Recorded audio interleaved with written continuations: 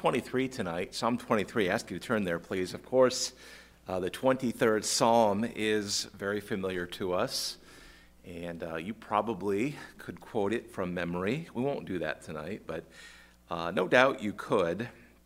I want to take a moment, read through these six short verses, give you a little bit of an introduction. We'll pray. What you see here tonight, we'll look at this through a couple of different lenses. David begins by speaking of the Lord or meditating upon the Lord, his shepherd. His shepherd in the sense of his provider, and he's meditating on that and no doubt finding comfort in the fact that the Lord is his shepherd, and he's meditating on that. That seems to compel him to then talk to the Lord.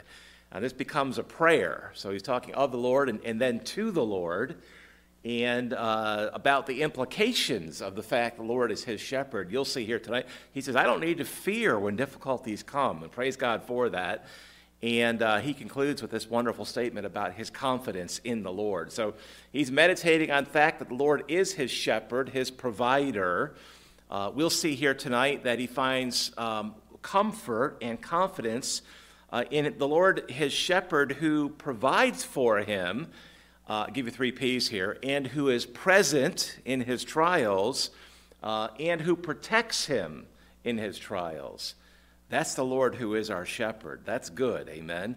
That's good. Brother Ray, we find great comfort in these truths tonight. The Lord is our shepherd who provides for us. We'll see that. The Lord is our shepherd who is present in our trials. Gary, he says, I'll never leave you nor forsake you. We understand that. Praise God for that. And as a provider who is present, he's present not only to provide, but to protect us. We praise God for that tonight. Let's just stay seated, but let's read through these verses. David writes, under inspiration, of course, Psalm 23, verse 1. It's titled Psalm of David. That's how we know it's David.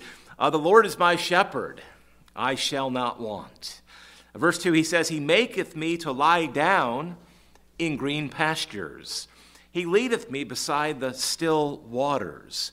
He restoreth my soul. He leadeth me in the paths of righteousness. Why? For his name's sake. David goes on, he says, Yea, though I walk through the valley of the shadow of death, I will fear no evil. He's talking to the Lord. He says, For thou art with me.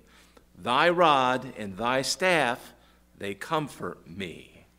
He says to the Lord, verse 5, Thou preparest a table before me in the presence of mine enemies. Thou anointest my head with oil.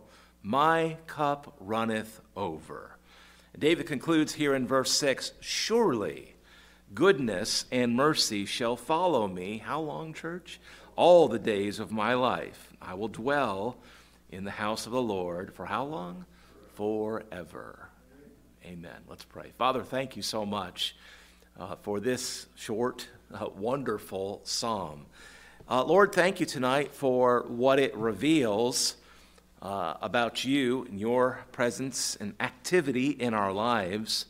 Lord, thank you tonight for David's response. Obviously, you've given it and preserved it as our response, what our response should be as well. Lord, if you're our shepherd, our provider, our present protector, we have nothing to fear. Lord, I thank you tonight for these truths. I pray tonight, Lord, that you would minister your words to our hearts, and that we'd find a wonderful comfort and confidence in you, Lord, in you tonight. Father, I love you. I thank you.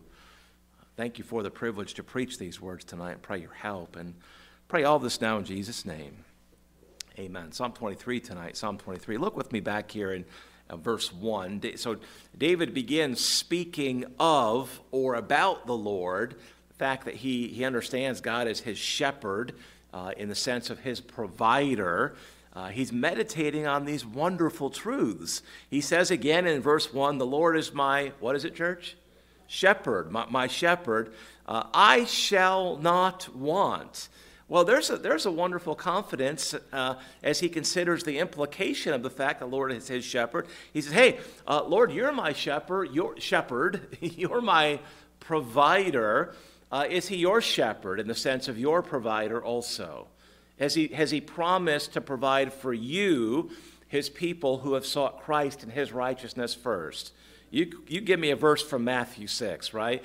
It's absolutely true. And so David concludes, he's meditating on this, and he's thinking about the practical implications of this truth that God has revealed to him and what it means for him personally. He says, you know what? I shall not want. I'll never come to a point where I truly need something that I truly don't have. Now, if you're not careful, you might start feeling like you need something that you don't have. Now, Brother Ray, if that's true, we pray about it, right? But a lot of times we realize, well, maybe it was just something that I wanted but didn't truly need. David says, hey, the Lord is my shepherd. He's my provider. I shall not want. That's a true biblical conclusion based on the fact the Lord is our shepherd, and we draw wonderful confidence from this. I did a little study, and I want to share it with you quickly tonight. We can see throughout Scripture that the Lord is our shepherd in a variety of senses, but one way you can study this biblically is how is he our shepherd in terms of what he has accomplished in the past? How is he our shepherd in terms of what he's accomplishing for us in the present? And then what does the Bible reveal, if anything, about how he will be a shepherd to us in the future on into eternity? I don't know if you've looked at this before or not, but would you be surprised to know tonight that the Bible reveals the Lord is our past, present, and future shepherd? I'll give you just a few verses along the way here and encourage you to take some notes. Just a quick little study here that we'll kind of build into the passage. First of all, consider how the Bible reveals the Lord to be our shepherd in terms of what he's accomplished in the past. Of course, he came and gave himself on the cross. Make a note under this idea of past. John 10 and verse 11. John 10, verse 11, Jesus says, I am the good shepherd. The good shepherd giveth his life for the sheep. He's also called the lamb in Scripture. He's the lamb who gave himself for the flock. We'll see that here tonight. So he's the good shepherd who has accomplished in the past the protection of the flock by giving himself. Hebrews 13 and verse 20 says, he has a shepherding ministry as the one who rose again. Just write that reference down. Hebrews 13, verse 20. Now the God of peace, Lord, thank you that we can be at peace with you because of Christ. The God of peace that brought again from the dead our Lord Jesus, that great shepherd of the sheep through the blood of the everlasting covenant. So Jesus is revealed to be our shepherd, who has provided for us by giving himself upon the cross at Calvary. Brother Art revealing to us as well that Father was satisfied with that sacrifice because he rose again supernaturally. So there's that sense. Of course, past shepherd, but shepherd, he has a shepherding ministry to us in the present also. So you make a note about this. 1 Peter 2 and verse 25. To get that reference down, I'll read it. 1 Peter 2 and verse 25. It says this, for ye were as sheep going astray. Is that who we were before we came to Christ? Church, is that who we were? We were. We were like sheep. We were as sheep going astray. Sheep without a shepherd who were wandering aimlessly, unprotected, unprovided for, open to all sorts of dangers and risks. That's who we are.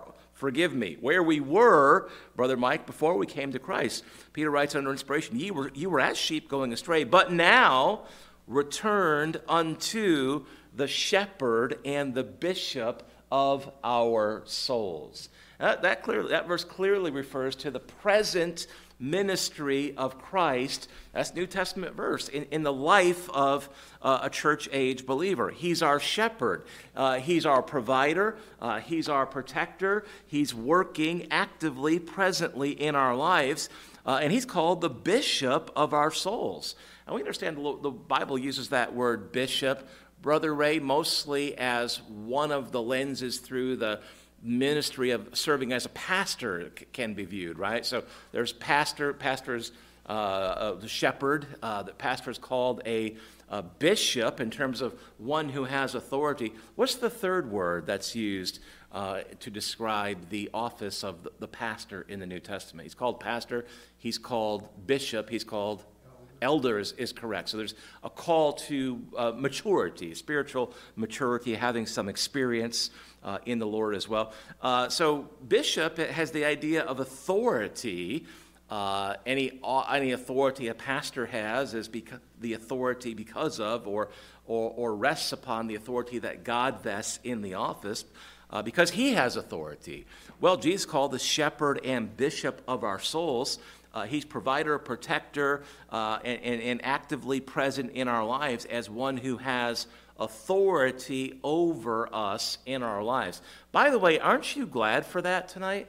Aren't you glad that the Lord exercises authority over us in our lives today? Brother Art, there's a comfort in that, knowing that we don't just make up our own rules. We don't have to figure things out and make up our own rules and figure out who we're accountable to and how we're supposed to live our lives. No, the Lord Jesus Christ is our bishop. He has authority over our souls, and he spelled out in his word that which we're accountable to as church-age believers.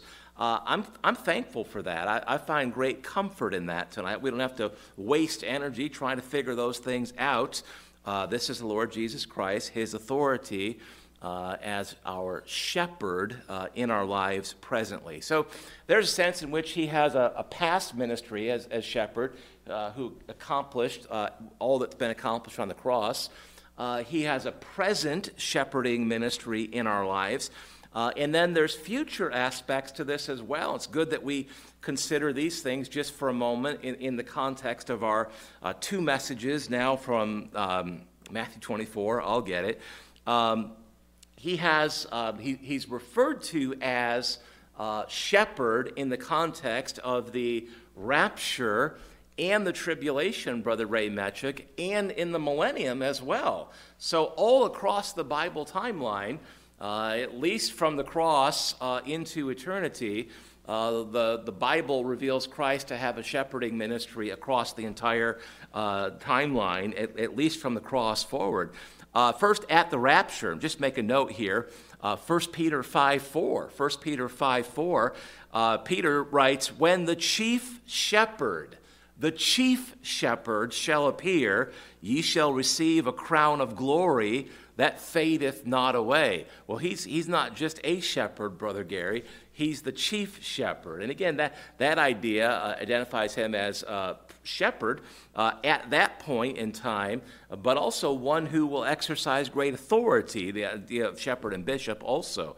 So Bible speaks to Christ or identifies him as the chief shepherd at that point. He has a shepherding ministry at the rapture. His ministry as shepherd continues into into the tribulation period. I was trying to combine revelation and tribulation.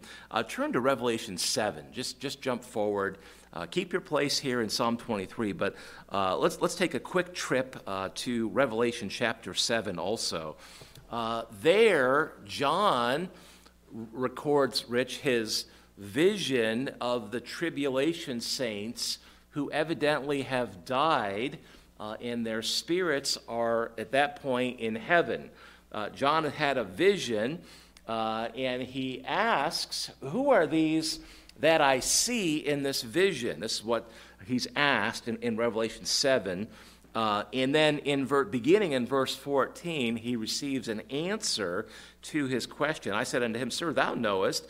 He said to me, These are they which came out of great tribulation.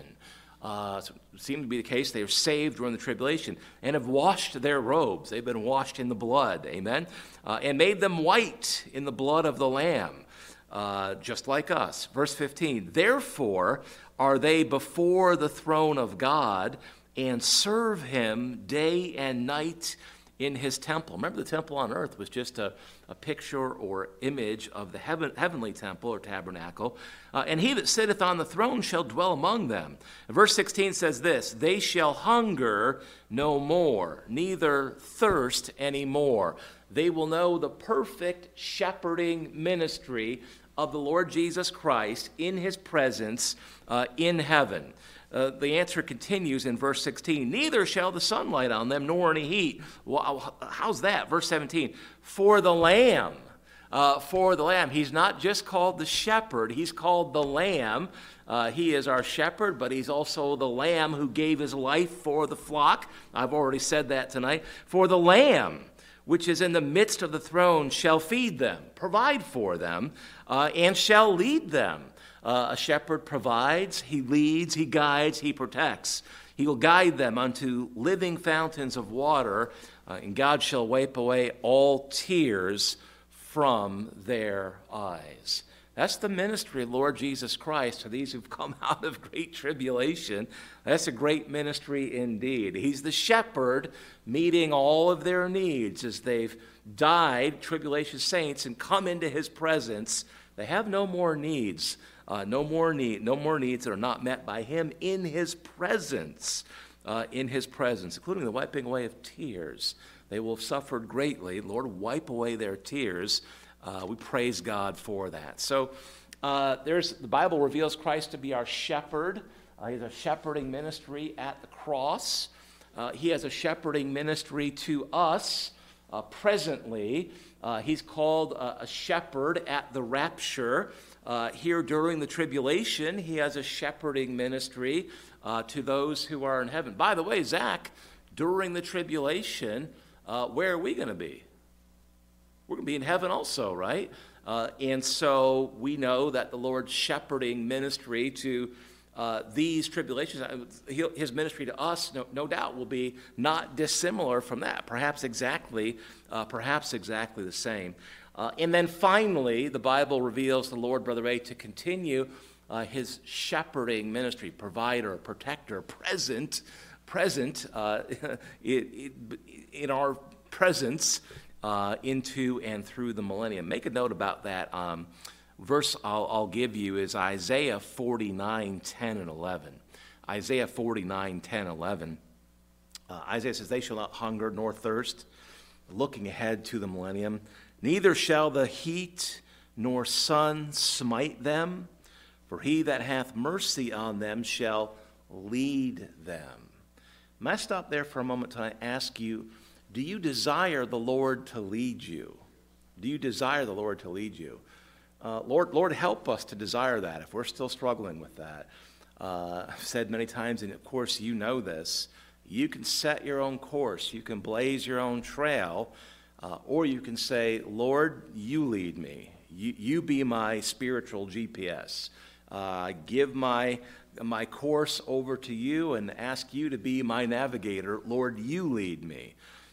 Jesus is called, he's identified as one who leads in the millennium. He shall lead them, even by the springs of waters shall he guide them, lead and guide. Verse 11, he shall feed his flock, provider, shepherd. He shall feed his flock like a shepherd. It's Isaiah 49:11. He shall feed his flock like a shepherd. He shall gather the lambs with his arm. What a wonderful image. And carry them in his bosom, and shall gently lead those that are with young. What a wonderful, wonderful hope we have, a certain hope. We have a Savior, Marilyn, who is our shepherd, our guide, our leader, our protector, our provider, and presently working in our lives today. He'll continue that through the rapture, through the tribulation, through the millennium, and no doubt beyond. Look back at verse 1, please. David's conclusion as he ponders this fact that the Lord is his shepherd. Again, we've already seen it. He says, I shall not want. Just a wonderful confidence. And how much peace is there in that? If no doubt you've given yourself over to worry about needing things that you don't have. Of course, that's sinful to worry rather than to pray. Just to kind of exercise it in your head rather than exercising that to the Lord in prayer. We understand the sinfulness of that, but just being able to say, hey, if I have the Lord as my shepherd, worry doesn't make sense because he's the perfect shepherd. He will provide, he will protect, he will be present, he will lead, he will guide. He's a perfect shepherd. I will not want. Later on, not too far down the road here, David's going to say that it doesn't make sense to fear. No matter how bad things look, it just doesn't make sense to fear, so I won't. I will not fear. He says, I shall not want. He's considering, he's meditating on the implications. By the way, if David says he shall not want, he's trusting that the Lord's provision will be what? You got a word? It could be a simple word. It'll be full. It'll be sufficient, right? It'll be enough. You put that in your notes. He's a shepherd in the sense of being our provider, but not an imperfect provider, not one who gives a little and then leaves you wanting. No, he's a perfect provider who provides sufficiently. I shall not want. I'll give you a few cross-references here quickly. Psalm 34 and verse 10. The young lions do lack and suffer hunger, but they that seek the Lord shall not want any good thing. That's truth. That's promise. In Psalm 84, verse 11, Psalm 84, 11, just write the references down. For the Lord God is a sun and shield. The Lord will give grace and glory. No good thing will he withhold from them that walk uprightly. And then in Matthew 6, I've already made allusion to this verse tonight. Matthew 6 and verse 33, a promise to those that have sought Christ for salvation. But seek ye first the kingdom of God, Christ and his kingdom, and his righteousness imputed to our account when we receive him by grace through faith, and all these things shall be added unto you. And you remember the context of that passage. Don't worry about this, don't worry about that. Practical needs will be met by the Lord as a blessing to those that have placed their faith in Christ. We understand the Lord has various ways of meeting our needs. Often it's through work. At times it's through the church. In part, it can be through a variety of different ways. But he's promised to be our perfect provider, our shepherd. Let's see verse 2 here. Verses 2 and 3. David's more of David meditating on his confidence in the sufficiency of God's provision. And I want you to see here in the next couple of verses his confidence in the sufficiency, the perfection of God's provision for him seems to be rooted in his understanding that it's because he can be confident because the Lord is present and actively working, actively involved in providing, meeting his needs. I'll stop there and ask you this question before we look at the verse. Do you understand that God is actively involved in your life tonight? Now let's just grab a hold of that thought and get a hold of that again tonight.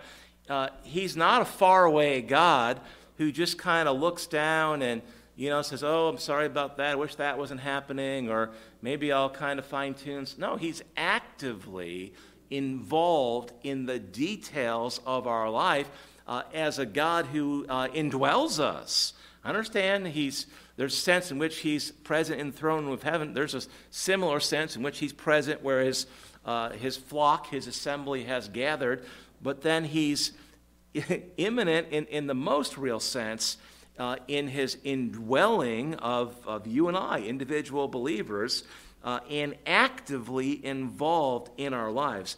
Look here in verse 2 and verse 3. I want you to see David stressing God's action. He says, he maketh, he leadeth, he restoreth, he leadeth. He's focused on God's action in providing. Look at verse 2. He maketh me, he maketh me. Not someone, God, not God just kind of hoping. God is actively making him. He maketh me to lie down in green pastures. He leadeth me. He leadeth me. He leadeth me beside the still waters. God actively working in his life is where he finds the confidence in God's provision. He maketh me to what? To lie down, idea of rest. Lord, thank you for the rest that you provide for us. Where? Green pastures. That's a place of provision, and it stands in stark contrast to the Lord's prophecy of dealing with the enemies of people that we saw this morning in Isaiah 14:15. We pointed to that contrast this morning. We're not his enemies. We were, but no longer in Christ. And so he maketh me, David says, to lie down in green pastures. He gives me rest at his place of provision. He does that.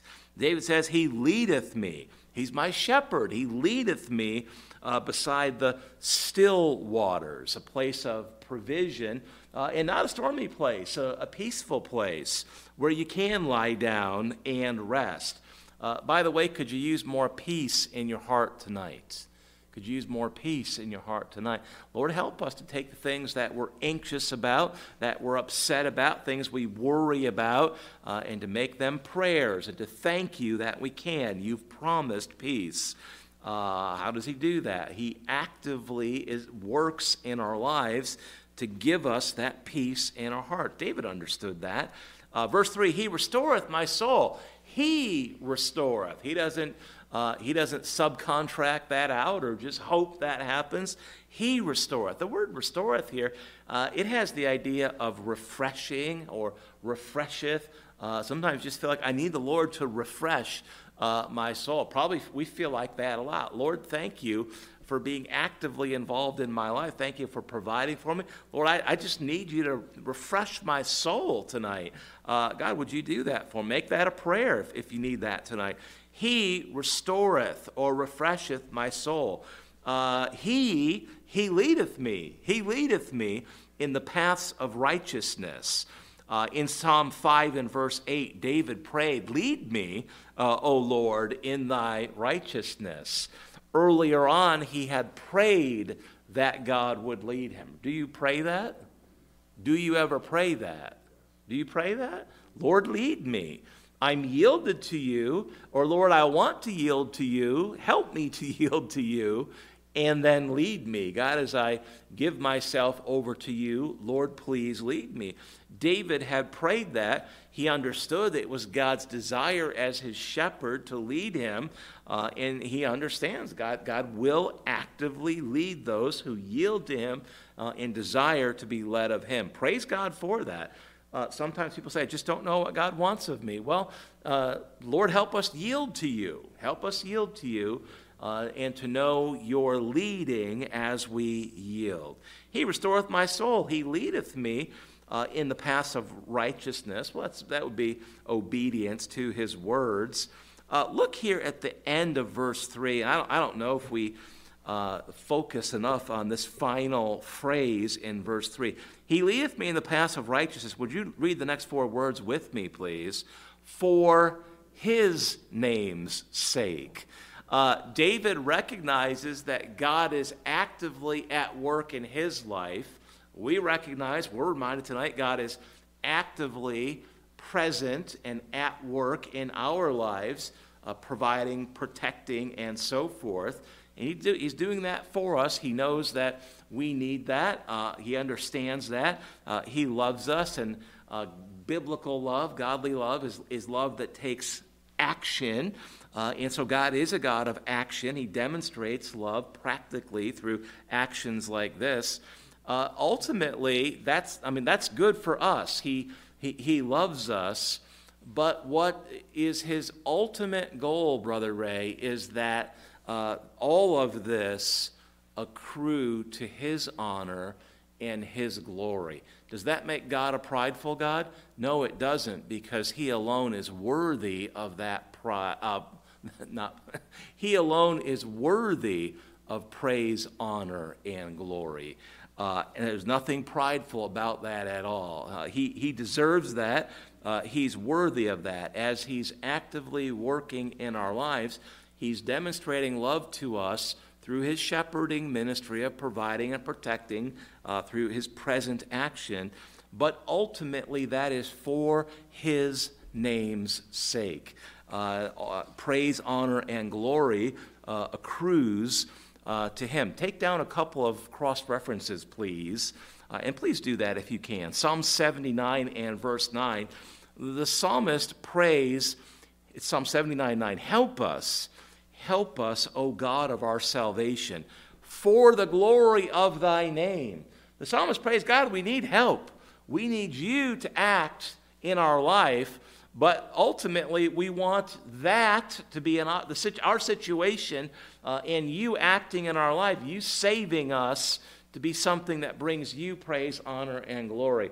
I want to encourage us tonight when we're praying for God's help, when we're praying for his provision, when we're praying for his protection, against anything we need protection, desire that because you need that. Pray for that because you need that. But don't forget to pray that so that God can be honored and glorified through the answer to that prayer. Brother Ray, you pray for God's provision, and he provides. That's a help to you. That's a help to us. But that brings him praise, honor, and glory. We pray tonight for his protection.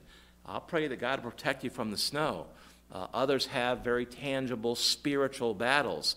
We pray God bind the enemy. Well, we pray that because we know people need that, and we praise God for answering that prayer, for accomplishing the provision of that need. But let your motivation be bigger than that. Let your motivation be that God would be glorified in answering that prayer. Brother, I understand God will be glorified in that no matter what. But when we share our praises with each other and with the lost, that's an opportunity to praise the Lord, right? To give him praise, honor, and glory. I warned you a few minutes ago, I'm going to ask you to share some praises tonight. Gentlemen, I'll ask you that. It's good to share that as an encouragement to each other. But again, our ultimate goal in that would be to give praise, honor, and glory to the Lord for his name's sake. 2 Samuel 7 in verse 26, David is praying.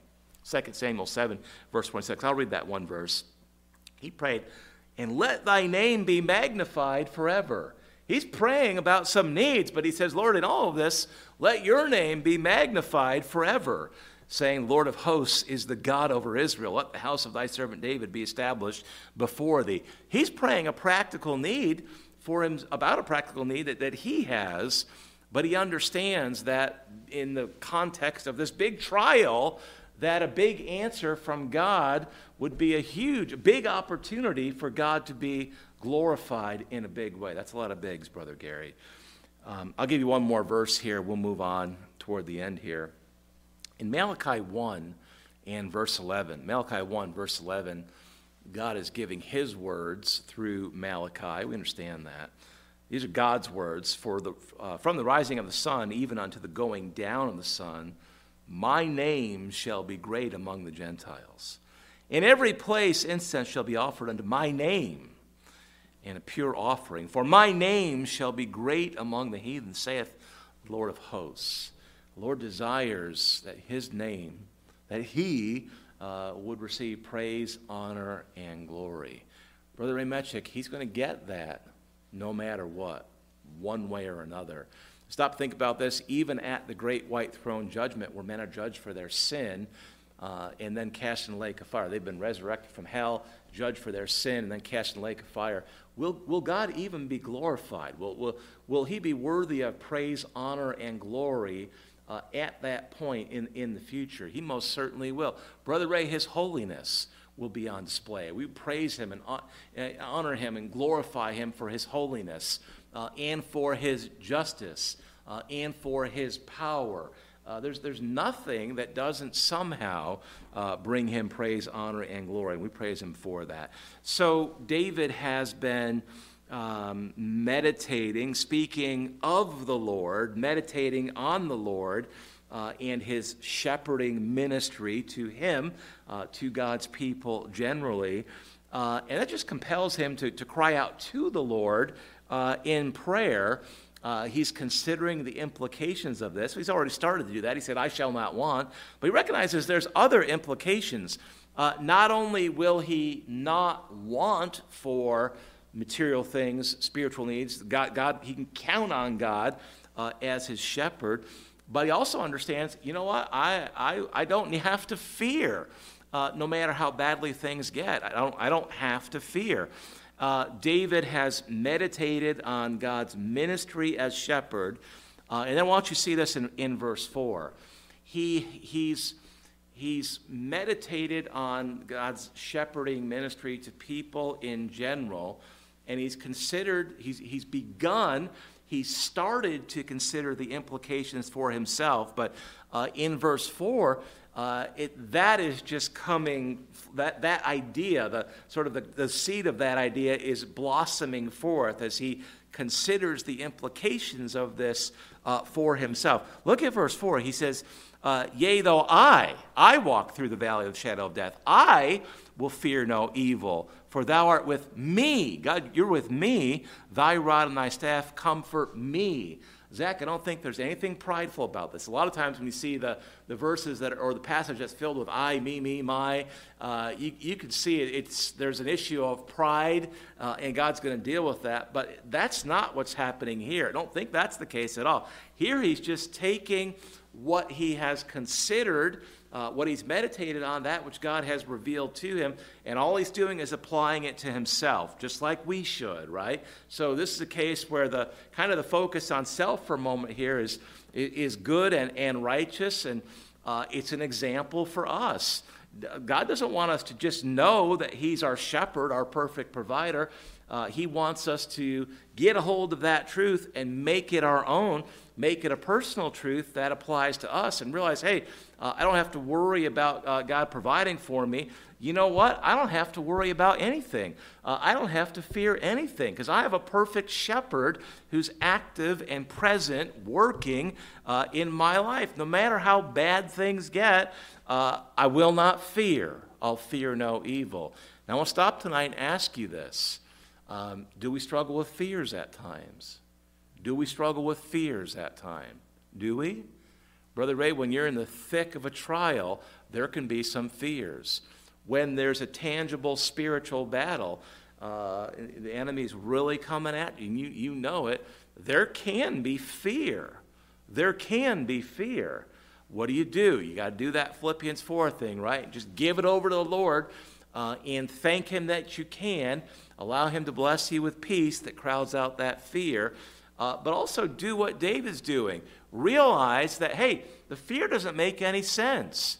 We have the perfect shepherd, active, present in our lives, providing for us and also protecting us. Fear doesn't make any sense at all. It has no place in our life. It just simply does not make any sense. And so, you remind yourself of that, minister that truth to yourself. David's praying that. He's praying that to the Lord. He says, yea, though I walk through the valley of death, I'll fear no evil, for thou. Who's the thou here? Well, it's the Lord. He's talking to the Lord. Thou art with me, present and active in my life. Thy rod and thy staff comfort me. Brother Art, that's a truth that was true for David. That's a truth that's true for us also. Fear doesn't make any sense when you understand the shepherding ministry of the Lord in our lives today, tonight, tomorrow, this week, off into the future. Through the tribulation, through the rapture, we saw that. Through the tribulation, we saw that. On until millennium, we saw that. It doesn't end. His shepherding ministry doesn't end. And so no fear makes any sense at all. Lord, help us to get a hold of that. We know we're tempted to fear. When we do, help us give that over to you, because you've told us to, but also because it just doesn't make sense. David determined not to fear, and we can too. David would not be afraid. Why? He says here in verse 4, he says, thou art with me. He was confident the Lord's shepherding ministry included a promise of God's presence. Remember, Christ told Paul the same thing. So my grace be sufficient. I will not leave you nor forsake you. He said, listen, no matter what the trial is, you can count on my presence.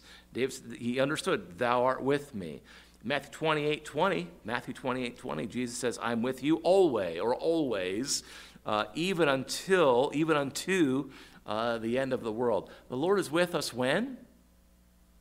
Always, even unto the end of the world. Brother Art, I don't think we have anything to fear. Don't think we have anything to fear at all. The devil wants us to fear. You can be sure of that. He wants us to fear. He wants us to dwell in fear. You can be sure of that. He wants us to respond to fear in unhealthy, anti-Christ ways. He wants to pull us away from, he wants to use fear to separate us from the Lord. Part of his strategy, and continues in that, no doubt, because it's been so effective for him since he was cast from heaven like the lightning that we saw this morning. Lord, help us. Lord, help us to understand that the enemy loves to encourage and to stoke fear. You've shown us that it just doesn't make any sense. Refuse it. And when there's a temptation of fear, bring it to you, Lord, in prayer. David received comfort from the Lord as he meditated and prayed on these things. He says, thy rod and thy staff, they comfort me. What's a rod? It's like an offensive weapon, right? The flocks. David started out as a shepherd, didn't he? He's a picture of Christ. As a young man, he was a shepherd.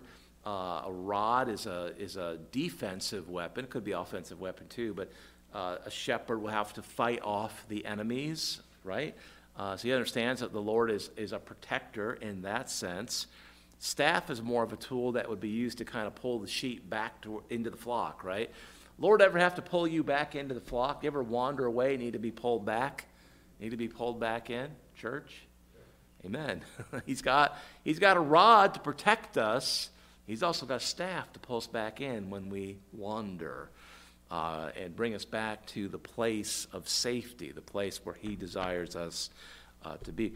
David took comfort in this, and we should too. Lord, help us to find comfort in your shepherding ministry.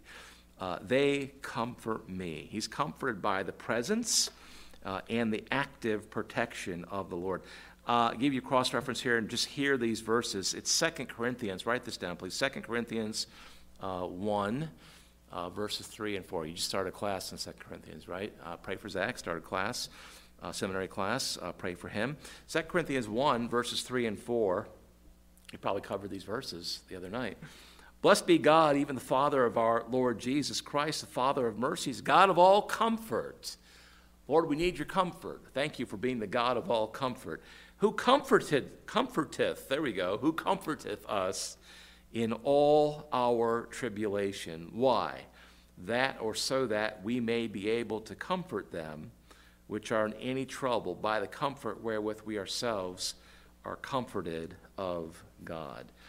You understand tonight that sometimes the Lord allows trials into our lives, not just to get a hold of our attention, get our attention, or to chasten us. There are times in which he allows trials so that we will seek him for comfort in that trial, so that we've had the experience of seeking him in a certain kind of trial, so that you can then offer that comfort to someone else who's facing a similar trial, and do that with some empathy as someone who has actually experienced something similar. Those verses teacheth, let me try, I got King James on the tongue, Brother Gary. Teach us, that's not a bad thing, right? Those verses teach us the Lord is our comforter, but that he teaches us to avail ourselves of his comfort in the context of trials sometimes, so that we can learn to minister his comfort to others. Is that okay with you? Is that okay with you? Lord, help us as you get us through trials and as we seek your comfort and find your comfort in trials to understand that, hey, you may just want to use us to minister to people facing similar things in the future. And he does. He does. Lord, help us to understand that and to look for those opportunities. We'll look at the balance here quickly. Verse 5, David says to the Lord in prayer, he says, thou preparest a table before me in the presence of mine enemies. Thou anointest my head with oil, my cup runneth over. David had plenty of enemies, and enemies within his own family even. He says, thou preparest a table for me in the presence of mine enemies. A table is a place of provision, isn't it? On your dinner table today, maybe there was some food there, right? That's the Lord's provision for you on the table. It's Him providing for us. That's why we take time to say grace, stop and say, Lord, thank you for the food. Bless it to our bodies. Strengthen us through it. Lord, thank you. David recognized that God could provide for him in the presence of his enemies because God is present in those battles. He is able and willing to provide all David's needs, even in the presence of his worst enemies. And to what extent can he provide for David? Well, we already saw the idea. David understood God's provision was sufficient. But as he's meditated on that idea and as he prays, the Lord reveals to him, hey, my provision, it'll be at least sufficient, but often it'll be so much more than that. He says, my head, thou anointest my head with oil. And he says this, my cup, what? What does it say? Runneth over. God is a God who provides at least enough, but often a fair amount more than that. Now, you stop and look at your own life tonight. Has God provided enough for you? Has He provided enough for you? Church, has He? Has He provided enough? And have there been times, places, parts of your life, maybe tonight, where you could say, you know what, Lord? You've been faithful to provide enough, but honestly, there have been times, or tonight is one of those times where I can see my cup is not only full enough, it runneth over. God, you're a God who's been merciful and gracious to provide so much more than what I actually need. Lord, thank you. Thank you for providing so much more than we actually need in so many different ways, in so many parts of our lives. Doesn't mean that everybody has big bank account. Doesn't mean everybody has big retirement account. Doesn't mean everybody has more money, Brother Ray, than they know what to do with. But most of us can say, God, you have provided more than we need. Materially, spiritually, you provided more than we deserve and more than we need. Has God provided you spiritually with more than you deserve? He has for me. He's provided for my salvation. And I praise God for that. Ephesians 3:20, David writing to the church at Ephesus, he says, now unto him that is able to do exceedingly abundantly above all that we ask or think, according to the power that worketh in us, unto him be glory in the church by Christ Jesus throughout all ages, world without end. Amen. As he provides so abundantly, with exceeding abundance, all that we ask or think, he is glorified. He is glorified. Listen, when the Lord has provided for you that way, thank him, worship him, and thank him for that. But don't be afraid to tell someone else either. You're not bragging about yourself. You didn't provide. God maybe enabled you to provide certain things, but at the end of the line, he's the one that made that possible. Tell people. Brother Ray, we're not preaching a health and a wealth gospel, but when God has provided exceedingly abundantly, we ought to thank him and praise him for that and not be afraid to share that. I have a testimony of you've chosen to see God's provision in your life, and you've chosen to thank him for it, and you're not afraid to tell other people, hey, I have because God has given me. I don't have as much as that person over there, but boy, I have exceedingly abundantly beyond what I need, and that's God, the Lord Jesus Christ, my shepherd, providing for me. There's just one verse left, and Brother Art's David honing it all down to the ultimate conclusion here, and it's a good conclusion. He says, surely, surely, goodness and mercy shall follow me all the days of my life. God's goodness. I posted online this week, Psalm 34:8. Taste and see the Lord is good. Just taste and see the Lord is good. Blessed is the man that trusteth him. Lord, you're good. Surely your goodness and your mercy shall follow me all the days of my life. Why is David so confident in that? Well, he knows that God is his shepherd, his provider, his protector. He knows that he needs God's goodness in his life. He knows that he needs God's mercy in his life. He knows that he has the perfect shepherd, the perfect provider, the perfect protector, the perfect guide. As he needs God's goodness and mercy in his life, he's confident the Lord's goodness and mercy will not fail for all the days of his life. He says this, I will dwell in the house of the Lord forever. I think there's a couple ways we can understand that final verse. We won't dwell on this too long, but it might be simply a statement of his confidence that the Lord would keep him close, in a close walk with the Lord from that point all the way home. It may allude to his confidence that ultimately he would be home with the Lord. It may be both. It may be that he understands that part of what he needs as a man of God is to dwell in a close walk with the Lord this side of heaven, and that beyond this life, he knows that he'll enjoy a wonderful closeness with the Lord out on through eternity. Is that your hope tonight? Praise God. Praise God. Lord Jesus Christ is my shepherd. How about you? Brother Art, I shall not fear. I'm going to choose tonight to not fear, to give my fears over to him, and to do that with thanksgiving, to know peace from him, passes understanding, knowing that Christ accomplishes that peace.